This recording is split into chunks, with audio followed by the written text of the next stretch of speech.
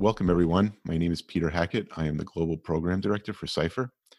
This is our sixth episode in our podcast series, and today we are going to discuss the importance of hardening your servers in cloud environments.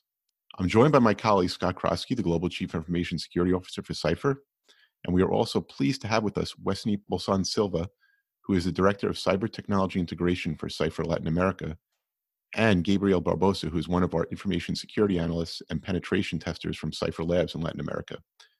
Both Wesley and Gabriel join us today from Sao Paulo, Brazil. Wesley and Gabriel, how are you guys doing today? I'm really fine. Thank you. Thank you for the invite. I'm doing great too. Great. Thanks, guys. Pleasure to have you guys with us. So let's set the stage here for today's conversation. Scott, what are hardening activities and why are they important from a cybersecurity perspective? In the world of information security, we use the term system hardening to identify the processes and methodologies of securing computer information systems and reduce basically a system's vulnerability exposure. So hardening activities can be done at various layers of computer systems. It can be done on the device itself, physically.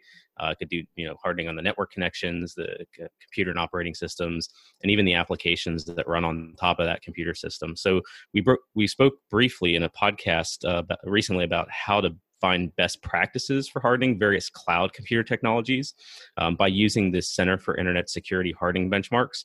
But we only just scratched the surface in that podcast. So today I'd like to have some of Cypher's best security practitioners go into it a little bit more detail on the subject. That sounds great, Scott. So let's get this topic started.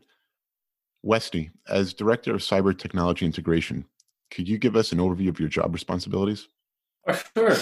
As a Director of Cyber Technology Integration, my team is responsible for providing our customers the integration of the information security solutions into their technology environment. So let's suppose that a customer has a firewall and you must know what are the good best practices of integrating this firewall into his network.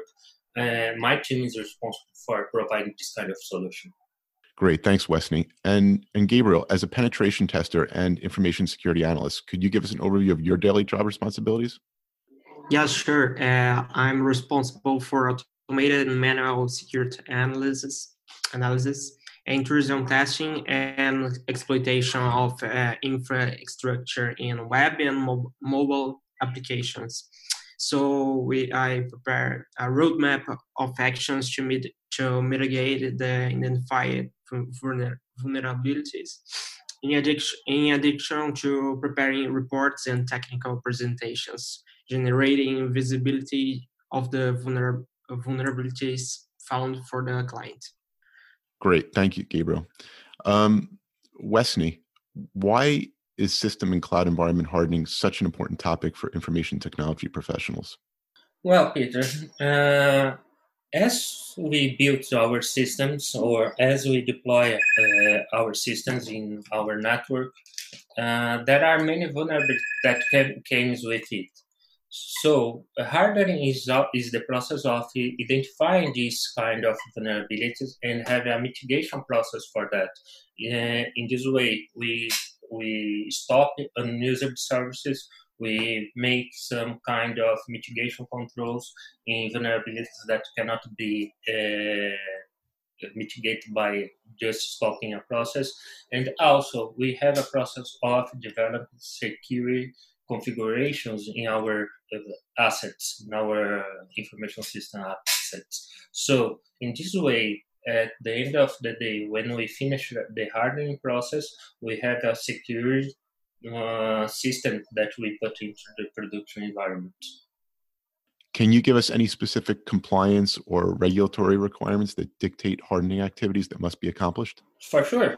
Let's say about PCI DSS. In the requirement 2.2, it's a explicit requirement that the systems must be hardened before putting in production, and this hardware must be updated twice a year, if I'm not wrong, to make sure that the systems are up to date and it has the most secure configuration. Have you seen any specific examples of what happens to companies when they do not focus on hardening their servers or cloud environments? Yes, there are some vulnerabilities that were exploited some years ago. Let's say about WannaCry, for example. WannaCry exploited a vulnerability that was patched in Windows, and also exploited a vulnerability for an insecure protocol. In the hardening guides, they normally request us to not use this kind of protocols or have the system patched as soon as possible.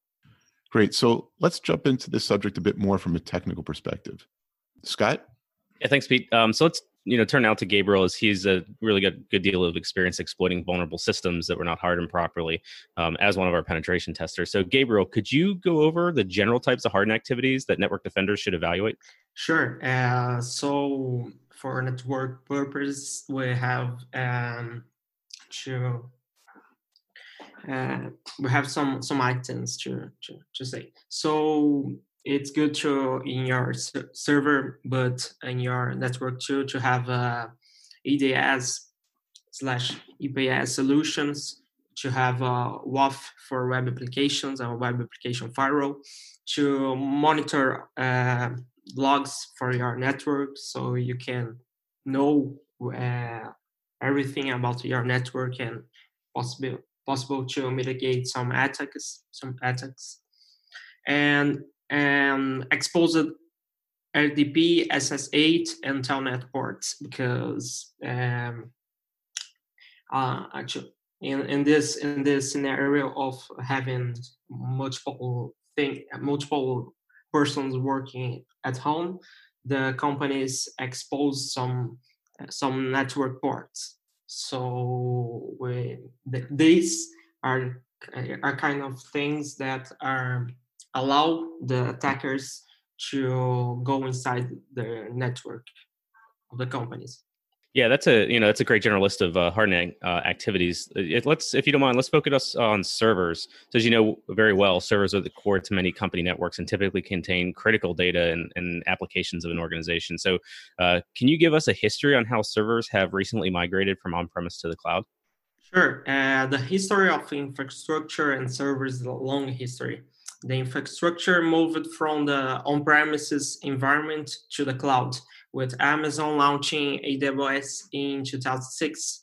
So after have the adoption of OpenStack for cloud management, the entry of Azure and Google Cloud years later, and how migration to the cloud made it easier server management, with emphasis on security, using technologies like Ansible, and it's possible to manage a large number of machines and apply hardening baselines to multiple servers, which implies explaining the concept of infrastructure as a code, where you can upload the entire environment using a cake recipe, as Terraform does. Terraform is another tool, and is paradigm of working for one more cloud provider at the same time.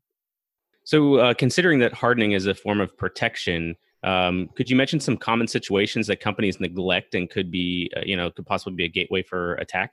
One of the flaws that draws the most attention is that of incorrect configuration. That is, when the application administrator does not change the default credentials of the device, and an attacker is able to enter the application using this, such as using admin credentials, admin or admin password.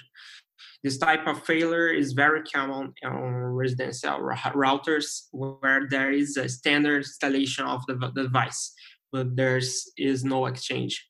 Likewise, exposed web applications suffer from this problem too. In addition to using predictable credentials in Active Directory, incorporate Windows environments, where it is the most common to find users with the password company, the year of the 2020, for example, which can be easily discovered in attacks that's called password spray. That is, with several users in possession, the attacker tries to log into the service exposed to the internet, such as VPN access panel, exchanging users but maintaining the same password.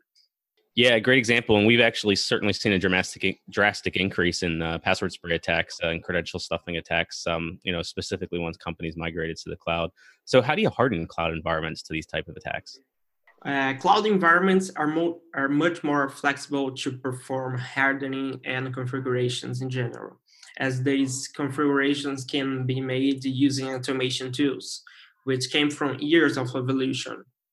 Infrastructure is not installing the machine, but in the network, and it's over. Far from it is necessary to carry out software operation system updates and to ensure that security assumptions are being followed.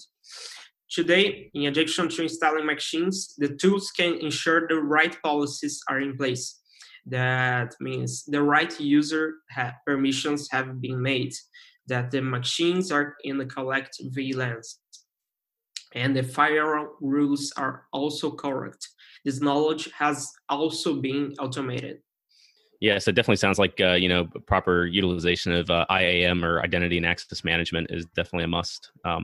So, what about container technologies such as Docker, which are obviously being increasingly being used in cloud environments? So, how can companies or individuals help mitigate risks to container technologies?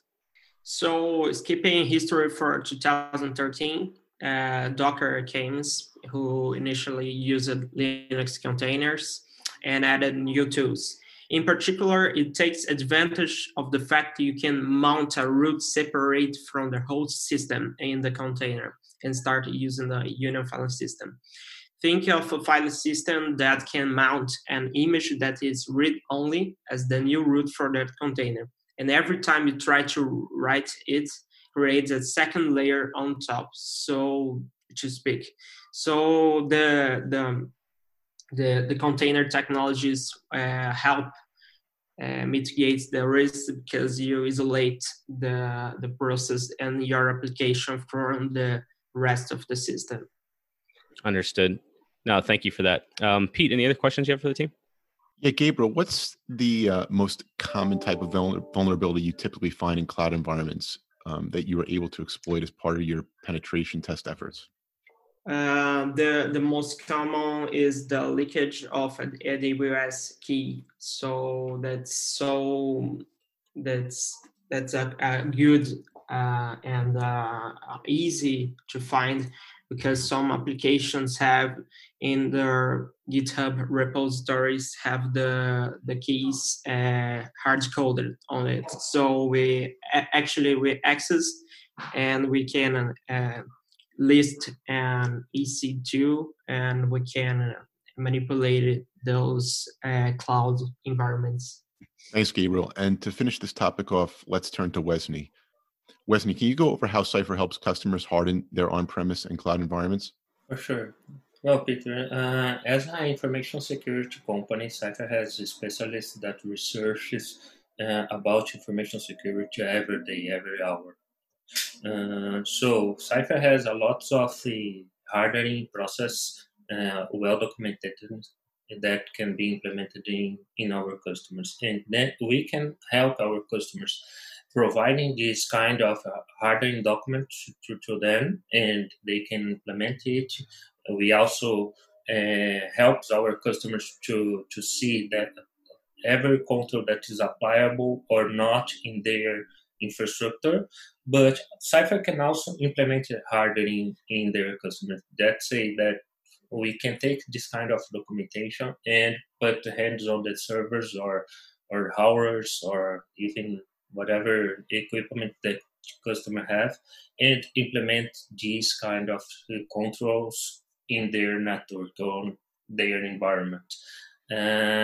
Also, it's important to note that the hardening is not just a process of taking a document from CIS or NIST and implement the controls. Every control that we implement on the customer side must be evaluated against their impact on the customer business. So Cypher has a lot of knowledge about this process and can help you for sure the customer to implement its hardening. And Scott, I think CipherBox MDR will also help customers detect cloud-based threats to their environment. Is that correct? Yeah, it is actually correct, Pete. So we actually developed CipherBox MDR with cloud security monitoring and detection in mind. So we can deploy sensors in popular cloud-hosted environments, Amazon Web Services, Microsoft Azure, Google Cloud Platform, Office 365. It also has integrations with other IT security cloud-based environments, so McAfee, Carbon Black, Palo Alto, Cisco, etc. Once deployed, we can detect many risks in cloud environments. So just some examples include, as we were talking with Gabriel before, IAM is really, really important, from a security perspective to make sure it gets done correctly. So, one of the, some of the examples are IAM role access failures, administrative user permission modifications, credential abuse, such as, the attacks that Gabriel discussed earlier in the podcast today about password spraying and credential stuffing, other policies, policy changes within the sharing data environment, network or traffic volume behavioral changes, S3 bucket configurations where an administrator accidentally disables configuration to block public access, thus making the database public, different policy changes, et cetera, et cetera. So we've actually had great success in assisting our customers with our MDR service since we started this offering late last year. I could go on for a lot longer on this subject, but I don't think we have much time in the podcast, right, Pete? Yeah, that's correct, Scott, but that's a good overview for now. So Wesley and Gabriel, thank you so much for your time. This has been very informative, and I look forward to our next podcast. For any of our listeners who are interested in our services, to include CipherBox MDR, please reach out to us via our marketing department, which can be reached at marketing@cipher.com. Thank you.